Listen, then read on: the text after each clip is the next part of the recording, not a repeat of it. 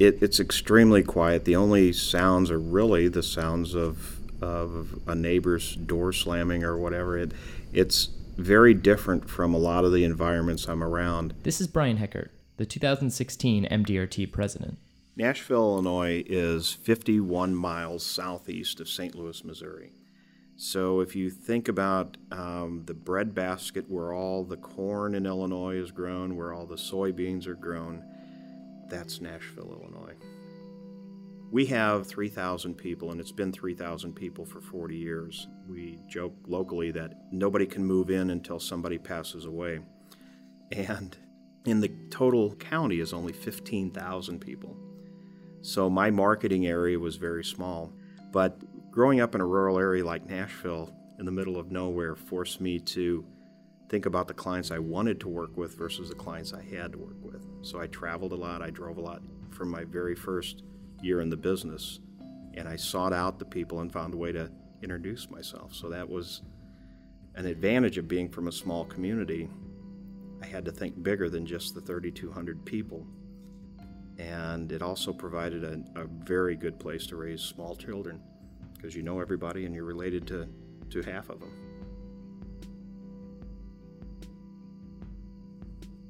I started when I was 21, and I was actually in the office of the gentleman who was selling me life insurance. I went into the office to ask him if I could buy it. And at the time I was very young, newly married, and I did not have a college degree, but I knew the importance of life insurance from the way my father purchased it. So when I had my first son, I went in and asked to buy life insurance, and then when he was coming into his first birthday, I thought I needed more, so I went back into the office to ask if I could buy some more. And as he talked to me, he said, you're working at 3 different jobs and you're doing those things. Why don't you consider coming into the life insurance profession and do one job well? So like a lot of people that have started in this business, they end up in this occupation, in this profession, not because they desired to come into the business, but they like to help people, and that's how I ended up here. The life insurance profession became more than just an occupation.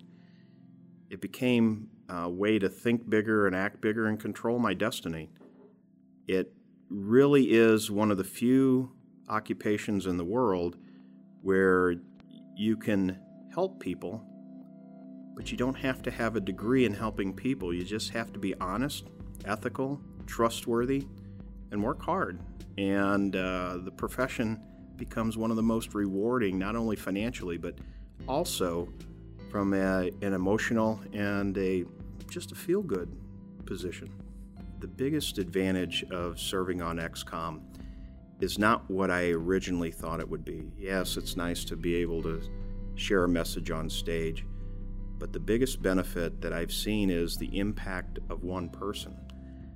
I used to think when people say that one person can change the world, it was kind of an esoteric statement that was kind of hollow in its meaning. But over the last 2 years, I've met with the CEOs, I've met with members from around the world, and the companies that I have met with represent over 5 million agents. Each one of those agents changed their practice a little bit because of my message. If they qualify for MDRT for my message, that's 5 million lives touched, and if they each have 10 clients, that's 50 million people we've touched. And if each one of those clients have 4 members in their family, that's 200 million people I've touched. Now that's not the whole world, but it's a good start towards changing the world. That's what is most amazing about this wonderful and glorious responsibility and honor it's been to serve on XCOM is one person can change quite a bit. I've become a lot more appreciative of other people. This is a big world, and I grew up in a very small part of this world. And I learned to appreciate where other people come from more.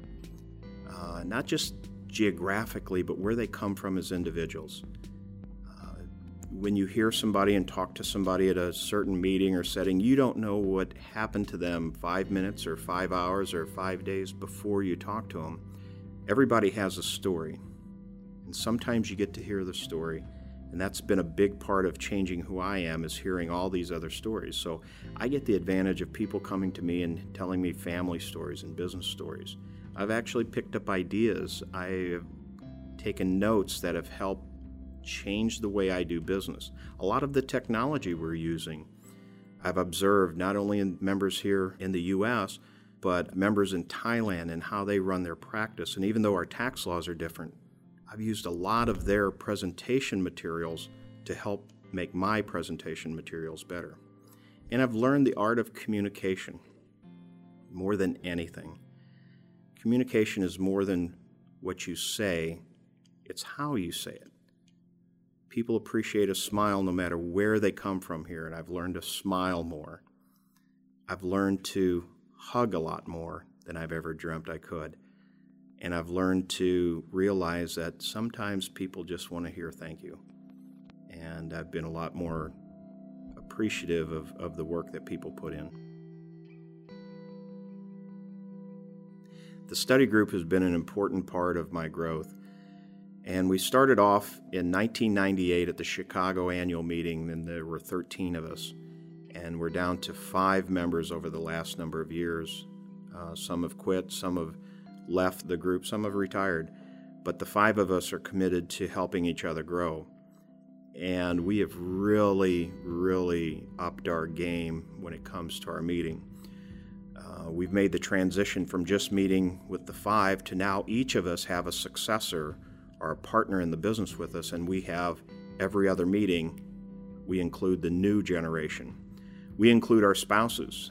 We work on becoming better husbands as a study group, and we've had meetings at different locations, and we bring in marital and health speakers to help us become better people. And then we've also had a meeting every other year in which we've included all of our staff. And we bring our staff members so that they can network together and get the same benefit out of their study group as we do from the original members of the study group. And I'd encourage people, if you're not in a study group, or if you're in one that's kind of hit a slow spot, to look at different ways to include other people, whether it's your spouse, your staff, or your successors, so that they can benefit from that same networking opportunity that each of us have enjoyed over the years. My MDRT duties came at a perfect time in my personal life as they did in my business life. It seems like MDRT asks people to serve when it is not only best for the organization, but it seems to always, in my case, have been the best time to serve. My succession plan helps provide the time that I need to be away from the business. And in my married life, now that we have grandchildren up in Chicago, I have an office in Janesville, Wisconsin. It's easy to be working and also be a grandparent at the same time. Our daughter lives in Chicago, so we spend about a third of our time in that area. We have a son who's working in Rhode Island, lives in Lexington, Kentucky, and we have the freedom and flexibility to see him as well. And then our youngest son just recently graduated. The ability to help him as he puts his life and career together. Again, we have the freedom and flexibility to be those things for our kids at the time they are needing the help in their lives. They don't need much, but sometimes it's just fun for us to be around as well. I think that's the power of MDRT. Whether you're from Nashville, Illinois with 3,200 people or London, England, which is the center of the financial universe, anybody who shows up and helps volunteer, who does a good ethical job, can be the president of an international organization. There is no path to being president of this organization other than helping other people. The more you help other people, the more you get noticed and the better chance you will be asked to serve in a leadership position. That, I think, is the most awesome thing about this whole experience, has been that you don't have to be from somewhere to be somebody.